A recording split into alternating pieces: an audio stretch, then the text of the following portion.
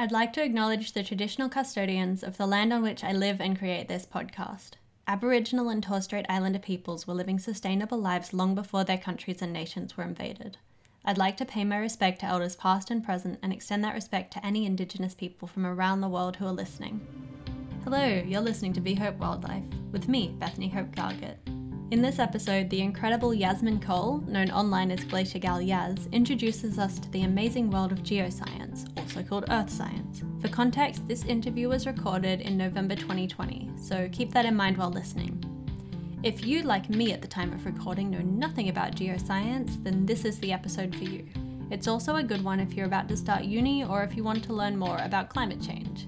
This conversation made a subject I did at uni last semester feel so much more approachable and interesting. I hope you learned something new and enjoy the episode.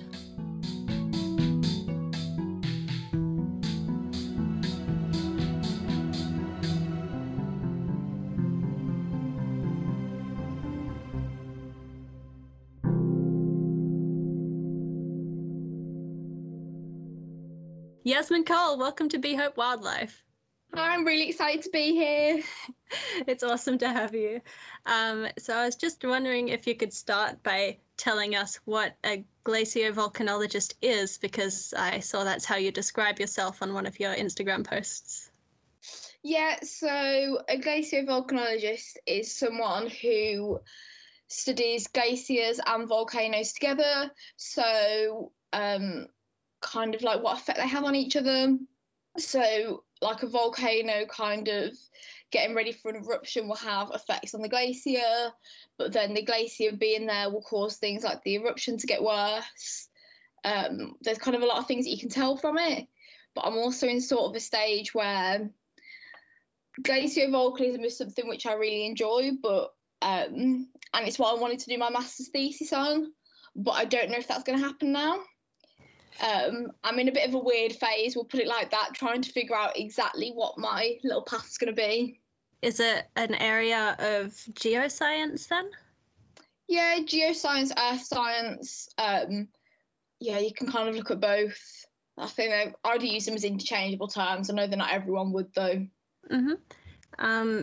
And could you give us an idea of what that broader term earth science and geoscience means?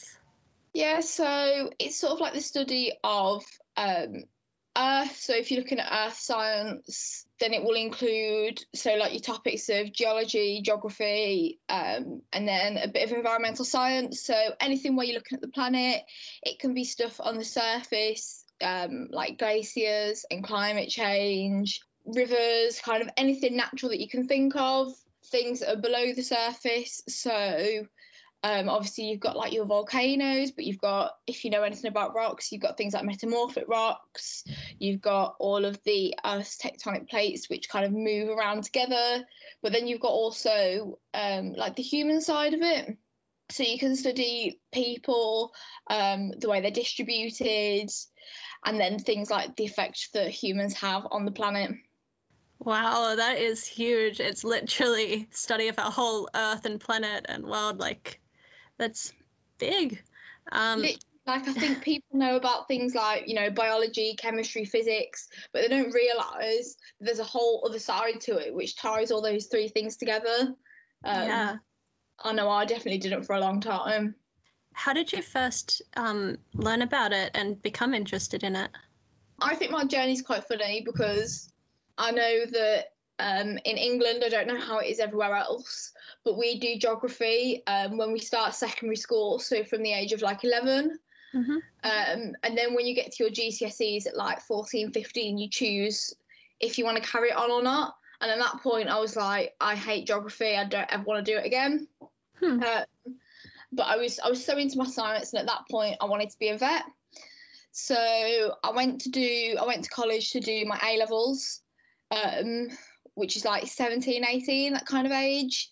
And I was picking what I wanted to do, and I'd done biology and chemistry, and then I saw geology, and I started looking into it, and I realised it was a way for me to kind of tie all of my science knowledge in together. So I did it then, and I absolutely loved it. I loved that, as I said, like it literally brought everything that I'd studied for however many years kind of into one subject. And then I got to uni and realised that actually I was wrong when I was like 14 and that I love geography. So it's been a funny little journey to get here. That's interesting that I think the environment can really have an impact on your feelings about a certain topic or something like that. Like maybe your classroom just wasn't the right environment for you to be passionate about that topic until you saw it in that perspective of later study. Yeah, I think that the one module that I had in my first year at uni was called Physical Geography of the Anthropocene. And in my geology lessons, I'd heard about the Anthropocene, and it caught my attention. And it wasn't, I did that module, and it was my first real experience as like a bit older doing geography, and I realised actually that it wasn't just studying coffee like I did when I was younger, and there was so much more to it. What does Anthropocene mean? So the Anthropocene is a new geological period. It's sort of surrounded by a bit of controversy, but the basic premise is that the Anthropocene is the new geological time period, which is kind of been created by the human effects on the planet. And that's why there's some controversy around it, because when you're sort of deciding when a time period is, you have to make some decisions on where exactly that period starts. So if you kind of look at ones in the past, it might be all the dinosaurs. Obviously, there was that extinction event. There's been a lot of other extinction events, but people have different opinions for the Anthropocene. So some believe that it should be several thousand years ago, at what we currently call the start of the Holocene, when humans first started doing things like farming. As you'll notice that kind of like in the land records, things started to change because humans stopped being kind of like migratory and started doing this farming practice. Some people think it should be at the start of the Industrial Revolution, which is when climate change started to kick off. And then some people think that it should be when the first nuclear bomb was dropped. So it's sort of, it very much varies based on who you talk to. What was that last one? So when Hiroshima happened. Oh. Yeah, when they dropped the bomb. Because obviously that was something completely new in the record.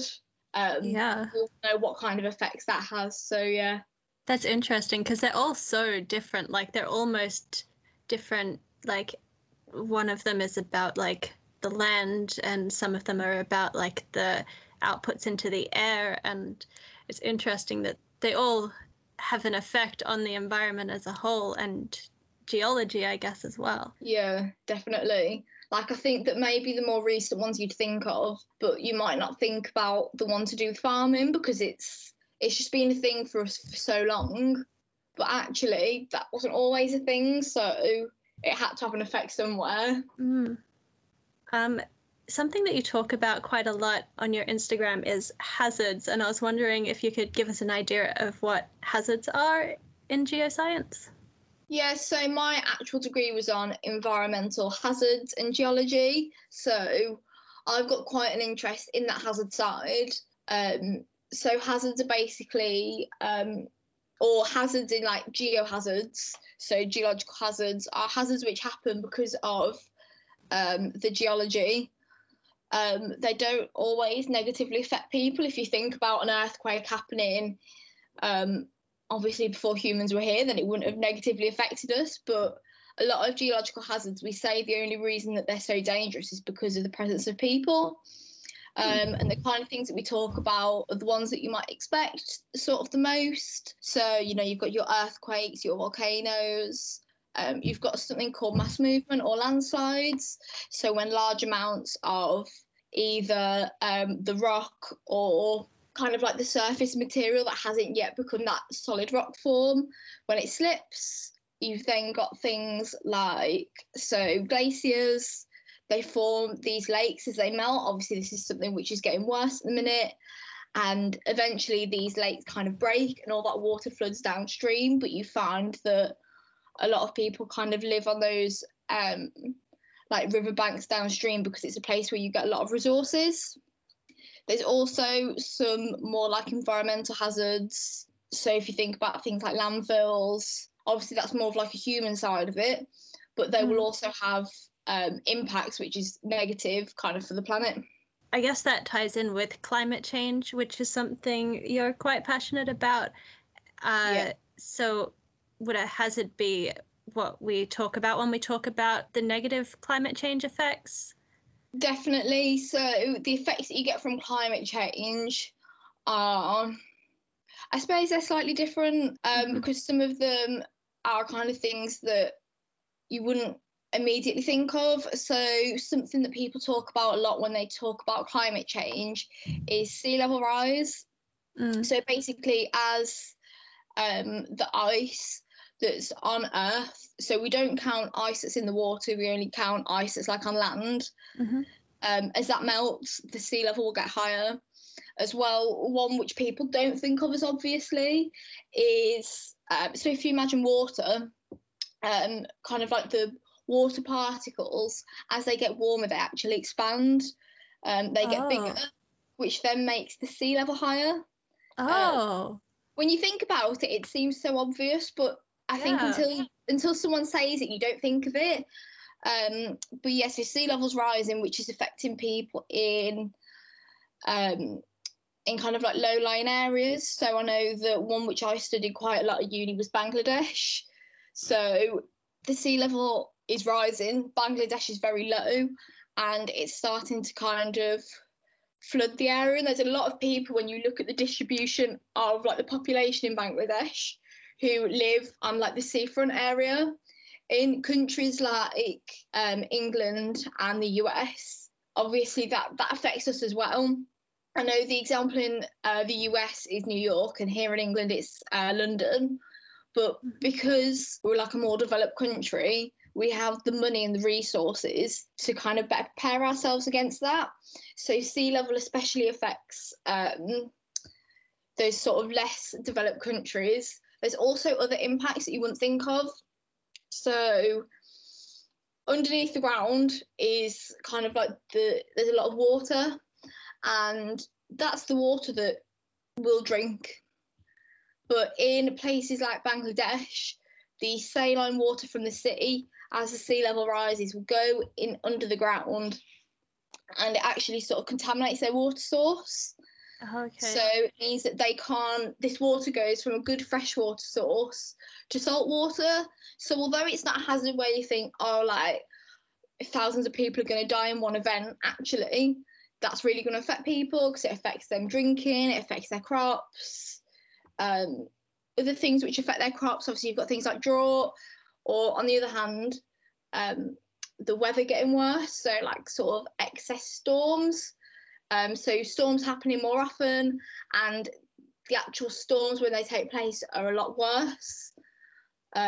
There's so many different impacts. Like the more you think about it, the more that kind of come to mind.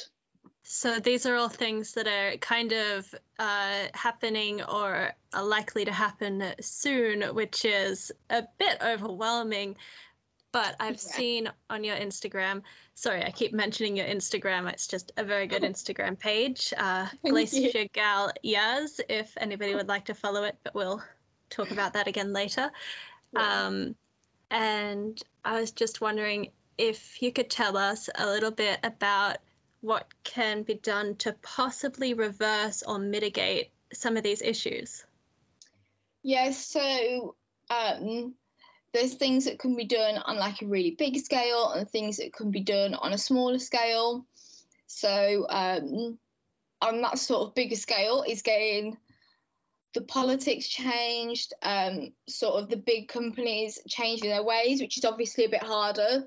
So if we start from sort of like the ground up, things that we can do, something which is maybe a little bit controversial, I follow a plant-based diet. I'm part of a lot of vegan sort of groups. I don't believe that everyone should go vegan, which is the controversial part, as a lot of vegans would disagree with me. But there's actually really good environmental impacts from it. So I think that something that everyone can do is sort of reduce your consumption of like meat and dairy and things like that. We can look at the way that we're getting around. So obviously the more that you drive, There's sort of like more emissions being given off. So if you can get public transport or walk, obviously that's not always possible. But looking at things like that. And there's fashion as well. There's been a lot more over the last probably year or so about fast fashion and the negative impacts it has. And sort of the wastefulness of it. I think that's a big thing when you look at the climate or environmental movement, is how sort of wasteful we are, even if you don't realise it. And then all the kind of the things that we can do to change that. So, you know, the big one for me is I try to buy, you know, my clothes secondhand because it's not taking as many resources. But then if I do want to buy something new, I won't just buy something that I'll wear once and then never look at again.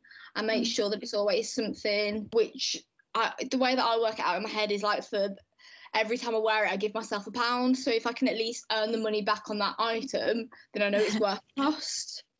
I think it's how I started justifying paying money for things, but it's sort of developed a little bit from that for me. That's a really interesting way to look at it. Yeah, like as I say, like I think I'm a little bit stingy. I don't like to spend too much money, so I think it was always my way of just making sure that things were worth it. But then that meaning of worth it for me has developed from being just about how much it costs me to how much it costs the planet. That's awesome. Yeah. And then sort of like when you start to look at bigger things, as I say, it's sort of more the politics and kind of like what the big companies are doing.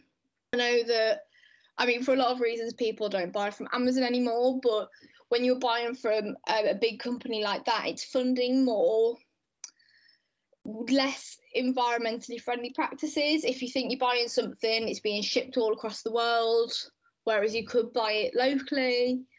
And obviously you want the government to sort of change their policies, so doing what you can to be involved with politics, whether that's taking on a more active role or even just voting. What are some changes you think big companies should make and policies that should be implemented? I think that if you look at sort of trying to think how to word it, the information that's given to governments sort of by the scientists, there is actually a lot of information which they look at. They don't ignore it, but they don't sort of ignore how important it is. So they tend to implement a lot of things like we're going to have completely renewable energy or like all electric cars, but they set deadlines that are quite far away. Obviously, it's quite difficult to say by next year we're going to have completely renewable energy. But if they say we're going to have completely renewable energy by 2025 instead of, I don't know what the exact kind of year is, but 2040, that's a massive impact because that's 15 years difference in sort of what you're doing for the planet. That's sort of the thing that kind of springs to mind, is just looking at the scale, because I feel like a lot of the governments at the minute are sort of, they're starting to go the right direction, but just not quick enough. What would be quick enough? Like, when do we kind of reach the point of no return, if you have any idea about that? I don't know the kind of exact number off my head, but it's a lot sooner than 2040, we'll put it that way. Yeah. I know that there was quite a good Instagram post that I saw yesterday, is obviously when we were recording this is around the US election results. But so yesterday, which was the 4th of November, America officially withdrew from the Paris Agreement. And this post basically said that if Trump got re-elected and we had to wait another 4 or 5 years for another president to put us back into the Paris Agreement, it's sort of too late by that point for meaningful change to happen. Yeah. It's in the sort of very near future. And I guess while everything is connected, different things have a different deadline as well. Like, I know koalas in Australia could be extinct by 2050. So obviously we're going to have to start acting now, because so many generations of koalas, we want to try and save them sooner rather than later. So yeah, everything has a different deadline while they are all connected, I suppose. Yeah, definitely. I mean, like if you look at glaciers, the future of them isn't looking too good, but each glacier, although they're all technically like the same thing, they've all got very different sort of deadlines for when we sort of need to do something, just based on sort of maybe like how big they are or exactly where they are. There's a lot of different factors that will feed into that, but at the end of the day, everything's sort of heading down that negative route. I found that so interesting earlier when you were saying about, like, it's not just the ice melting that is on land, but also once it's in the water, it can continue to expand with heat. So it's not just like the amount of liquid, but also how much it'll expand as the planet gets warmer. Yeah, definitely. I hadn't thought of that. That's the beauty of geo and earth science being such a combination of all of these different science areas, because it's thinking about, I guess that would count as like the physics of it, and that's exactly why I love this subject, because it combines everything into one. Yeah, that's awesome. And I also remember when I found out like that the climate is always changing. I think I saw that on one of your keeping up with the climate posts. Yeah. Which is cool. If you could tell us a bit about past climatic phases, because the climate is always changing, and I hadn't thought of that. And it's like, of course I know like the climate's changing, but climate change is a continuous thing. I'm rambling a bit, but yeah, it's sort of a difficult thing to tread, because I've heard it uses an argument from not the non-believers, but sort of the side that are a little bit more against it. So you have to kind of hear the whole picture to understand. So basically, climate change is something which, throughout all of Earth's history, it's happened. So the further you go back, it's harder to kind of find out exactly what happened. But we know there were periods where the Earth was warmer. There was a period a long time ago called Snowball Earth, which is basically when most of the Earth was covered in ice. So if we look as far down as like Africa, we can see rocks which would have been formed as part of kind of that glacier process. But if we come forward more to, I say, the recent history, when we say recent in geological times, we mean the last 2 million years. So maybe not the recent that you'd expect, but this period, the Quaternary, has been like a glacial period, but that doesn't mean that the Earth's been covered in ice for all of it. The climate has very much gone up and down. So in the last 2 million years, so I kind of talk about England the most with this, is obviously it's where I'm from, it's where I've studied, but this will definitely apply to a lot more places. But if anyone's been to England, you know what it's like. It can get warm, but generally it's very mild and rainy. So there's been periods where ice has covered nearly all of England. And in the last 2 million years, there's also been periods where we found hippos in England, which you wouldn't expect that at the minute, but that just shows sort of the variation that's happened in our recent history. And that's sort of, it's a completely normal variation.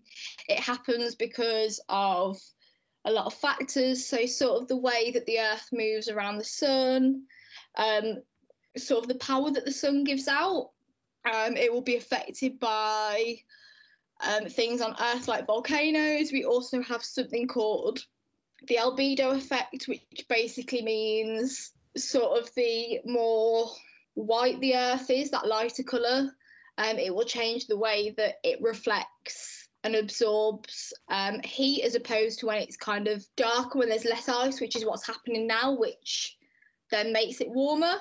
So the Earth can make itself cooler or make itself warmer depending on what this kind of surface is looking like at that time. Yeah, I guess whether it's reflecting or absorbing that heat, I guess.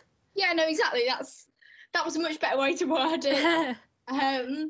In terms of sort of climatic periods that have happened more recently, so we've got The two sort of significant ones are the medieval climate anomaly, the MCA, which was then followed by the Little Ice Age, the LIA, and these are basically periods where the Earth experienced warming and then it experienced cooling, and these happened sort of over the last 1,000 years, so this is very much a recent thing. They weren't massive climatic changes. We're not talking about like the Earth being 10 degrees warmer, but even though they were only small changes, it changed a lot of things. So when you look at, for example, where people were farming, they can be either sort of at higher altitudes or lower altitudes depending on what the climate's like, because if the climate's warmer, they can sort of move to those higher altitudes because it will be warmer up there. Then obviously if you're in a colder period, if you think of sort of like an extreme example like Everest, you're not exactly going to be able to farm up there, but you should sort of apply that. We also look at things like, again, to do with that farming, like crop prices. So when it's like a warmer period, you might expect there to be maybe some more crops because like the growing conditions are a little bit better, so crop prices will go up, things like that. But it sort of wasn't enough sort of over the last 1,000 years for it to be that massive difference. But if you look back towards, and I believe that it was either like the Mayans or sort of like one of those communities in history. So I can't remember exactly which one it is, but one of the reasons that we sort of believe that their civilization broke down is because of climate change, because they couldn't carry on the way they were. They didn't have as many resources, tensions increased, and it led to that civilization ending basically. So we can learn a lot from that more recent sort of history about, not necessarily that that's going to happen to us, hopefully it won't, but we can see the effects that has. Yeah. So with all of the bleak things we were talking about earlier with disasters and change for the worse and everything, I was wondering how you stay motivated as a climate activist to keep learning and sharing. It's difficult sometimes. There's no point kind of denying that. Like at the minute, I'm feeling a little bit stressed about it because of sort of waiting for these results. Obviously, whoever is elected will have a massive difference, as I said, with that Paris Agreement. So definitely times like now, I think because I study the planet as well, and I'm sort of going down that climate route at the minute, that's maybe the thing that keeps me motivated, that I'm not just campaigning for it. I'm not just, I've changed a lot of things in my life to be more eco-friendly, but I'm doing the thing that sort of informs it all, that helps us know if it's getting better, if it's getting worse. I'm sort of like on the ground researching it. So I think that is a bit of a comfort to me, because I sort of know that I've committed pretty much everything to helping it. And thank you for that. I appreciate that you're putting in that work. Yeah, sometimes it's not the easiest. I know that yesterday I was trying to read about climate modelling, and all I could think was, gosh, if this goes badly, then my climate models are going to look a lot worse. But sometimes you just got to put that out of your mind and kind of sort of try to get on with like the good side of it. And I know that at the minute, so I'm sat at my desk and I have got basically I've got a pin board like in front of my desk, and it's covered in pictures and postcards, and I purposely put motivational ones so I can look up and be inspired. But the one says hope is power, and I think that's definitely applied a lot with like the climate movement, that we've got that hope for a better world. So well, that's really nice. Fits in with the theme of my podcast, or at least the name of it. I was looking at it and I was like, oh, this is very relevant. That's awesome. Speaking of pursuing a career in these things and study and everything, I was wondering if you have any advice for someone about to start uni. If you're literally sort of at that, like you're ready to start, advice would be things like you're there for 3 years or however long your course is, like make the most of it. And that can be in ways like the social side. I feel like people either think about coming to uni for the social side or completely for the educational side. But definitely get that balance, because it's hard being at uni for 3 years, especially, if you've moved away from home. I know that some people find that harder than others, so make the most of it. Make the most of it with your lecturers. They're there to help you. So, I mean, my lecturers must have been fed up with me because I went to them that much. But anytime I wanted help with anything, whether it was to do with my course or applications, I always went to them, and it worked out well in the end. So that definitely worked. And then maybe if you're a little bit further away from it, maybe you're kind of thinking about applying to uni, I'd say find something that you're passionate about, because, for the last year I've done a job which I'm not super passionate about, and it's hard, and that was just for a year. So if you're doing it for 3 years, just make sure that you're doing something that you love.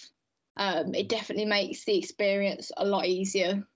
Awesome, thank you. That's very good advice. I asked on Instagram as well a while ago, if you could ask a climate scientist anything, what would you want to know? And I got 2 answers. The first question was, well, it's not so much a question. They want to know everything the government isn't willing to tell us. Do you know all of the government secrets? Unfortunately, I don't, but I think a lot of it is about, all the information is there. Obviously, it's a little bit more difficult if you don't understand the science behind it, but definitely don't rely on the government for education of things, which is why people who are doing things like me, or like you doing podcasts or like science Instagram, is really beneficial, because it educates you on topics which maybe you wouldn't learn about at school, or you wouldn't learn enough about. I know I literally spend all of my time listening to science podcasts, and I don't think anything I heard at school. So if you understand maybe the science a little bit more, so in terms of kind of like climate change, there's something called the IPCC, which is the Intergovernmental Panel for Climate Change, and they basically release reports. So they're in the process of completing the 6th one at the minute, which will be out next year. And that report basically outlines what's happening at the minute, what they project to happen in different situations. So if governments kind of start doing more for the planet, or if they continue what they're doing, not kind of doing a lot, and then how that's going to affect things. So how that's going to affect glaciers, people, farming. It's, as I say, that's maybe for if you understand the science a bit more, because there is a lot of kind of technical information in there, but that's the information that governments use to inform their climate policies. So yeah, it is all out there. You can easily kind of grab that if you type in like IPCC report on like Google, or if you're a bit more eco-friendly, Ecosia. Yeah. That sounds like a really interesting resource. It is. It's absolutely fantastic. If you're studying anything to do with the climate, there's so much information in there. I know that my absolute dream is to eventually contribute to the IPCC. Oh, I'll keep an eye out for your name in it. Honestly, that would be like the pinnacle of my career. So one day I'll be on there. I hope so. I think you will. You're very motivated as a person. Yeah, definitely. Okay, the next question on Instagram was, what's the one thing everyone could do that is small but will collectively be most positive? So I'd probably go back to that. In fact, I'd say 2 things. The first one is, for like an everyday thing, try to do something to reduce your sort of like animal consumption. So maybe every time you go to Starbucks, get soy milk instead of dairy. maybe do meat-free Mondays, or whatever it is that would work for you. As I say, I don't think everyone should go vegan. It works for some people. It's not going to work for everyone. But trying to cut down somehow. And the other thing would definitely be that voting, because the way that you vote will really change the way that the government will think about kind of like the climate and obviously their response to it. Okay, I've got 2 follow-up questions for that one.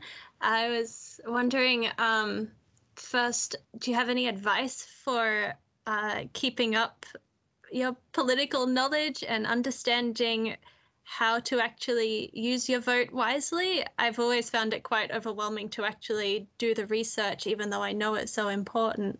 Yeah, I definitely agree with you.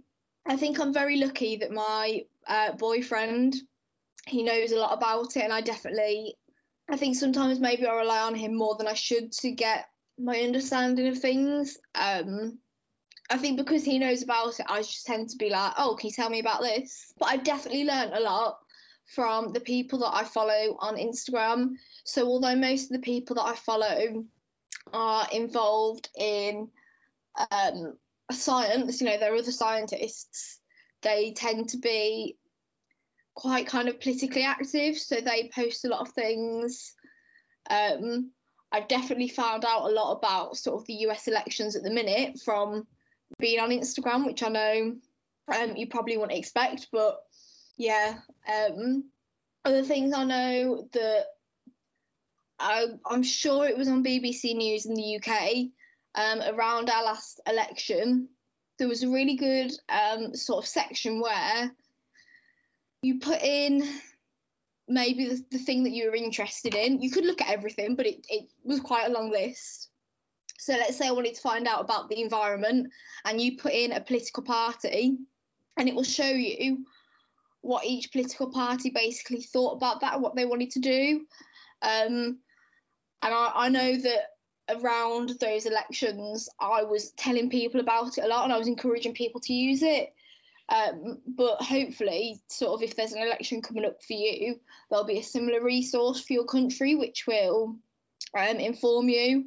So I know that was definitely the best place for me, because it literally had everyone's environmental kind of policy ideas in one place, and I soon found out who was going to take that sort of rapid action that I talked about earlier, and who definitely wasn't, and who didn't care at all. So that was definitely useful. That sounds pretty helpful. Definitely to do the work for you in that way.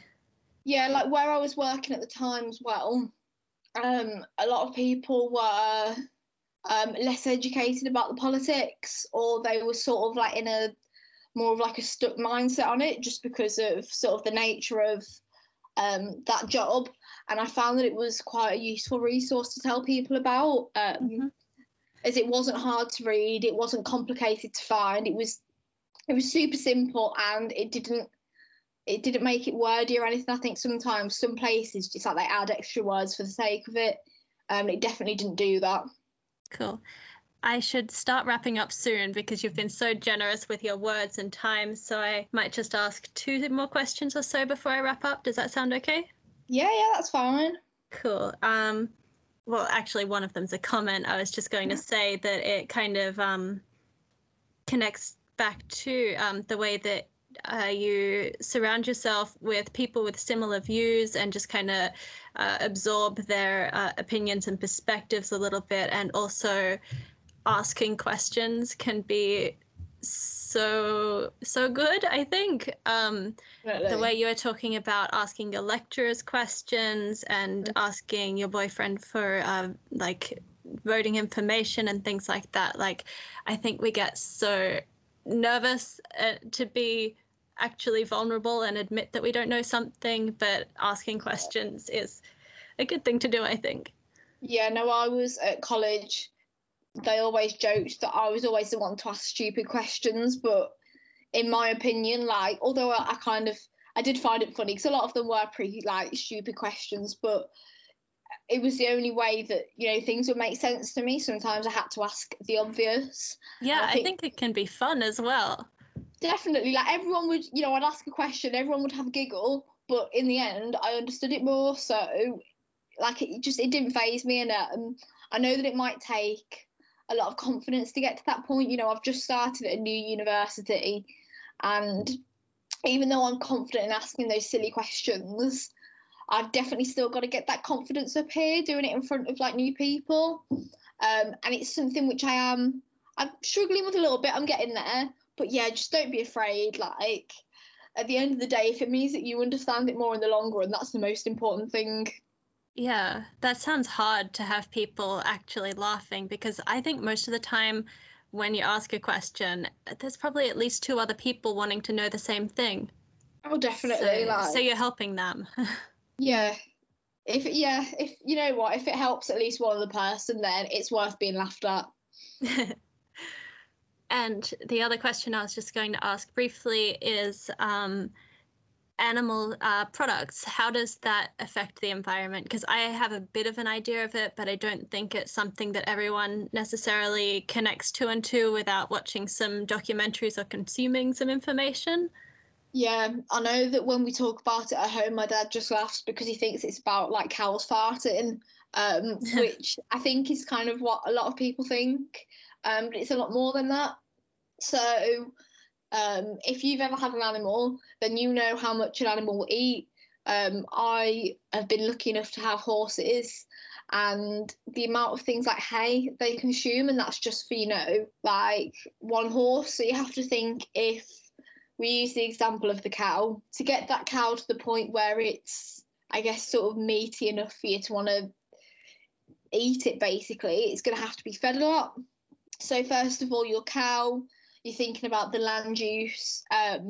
It's not just one cow for you to eat. We're talking about all of the animals to feed everyone. So that's a lot of land used for that. But then also the amount of space it takes to grow their food, because we're not just feeding them, we're feeding them to be used as food. So they have to have a lot more. Somewhere around, and it's fairly simple to find. I'm not sure what the numbers are off the top of my head, but the amount of like grains that are produced that are used for animal kind of agriculture it's shocking that they need that much food, when it's something. I'm not going to say it's 80%, but we're looking at that kind of number. And when you think about the amount of people in the world who are starving, actually, if you use that land more effectively for human food, then you could better feed the world's population. So when you think of that sort of animal agriculture and the negative effects on the environment, we're thinking about the land use space for the animals themselves, the food, the water it takes. Obviously, growing those crops is going to take a lot of water.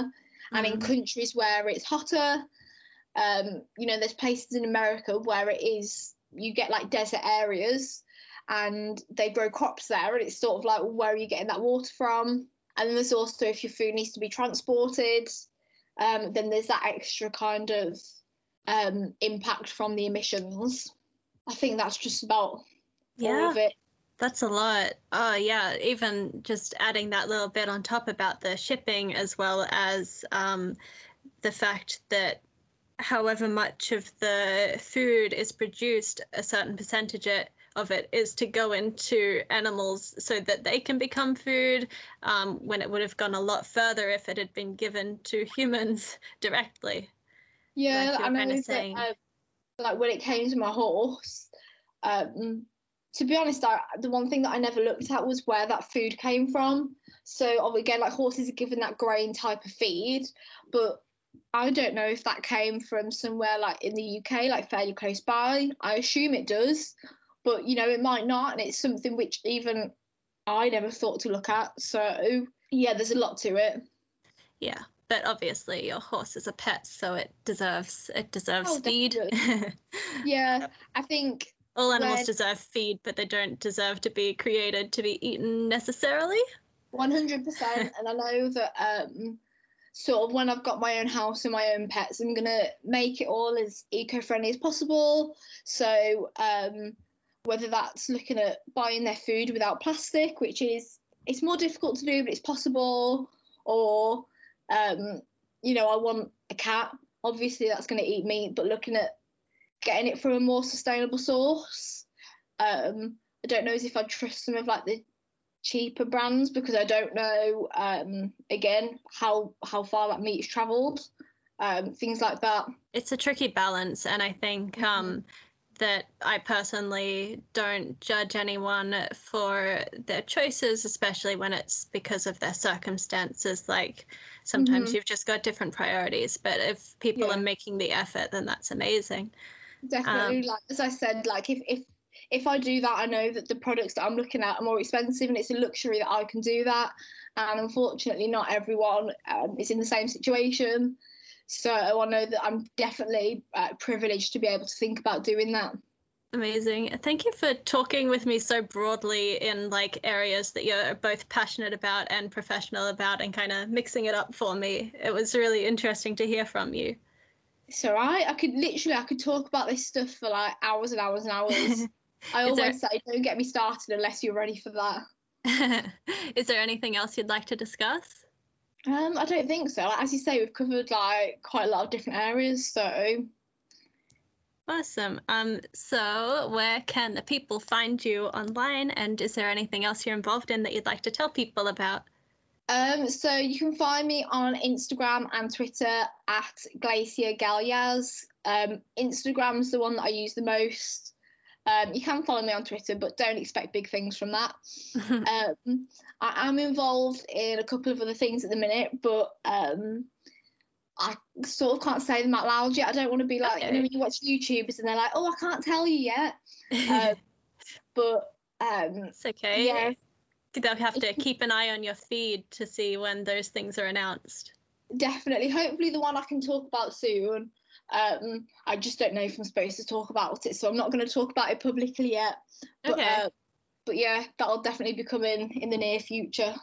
Okay, I can mention it maybe if it's out by the time I publish this episode. Yeah, definitely. I'll let you know. Cool. It's been amazing talking to you. Thank you for having me. Thank you for coming on the show. It's all right. So I can now reveal what that exciting news was. Remember how Yaz said an absolute dream of hers would be to contribute to the IPCC? Well, she was an expert reviewer for an IPCC report that will be coming out this year. I was so excited for her when I heard. She's also currently doing her PhD on sea ice.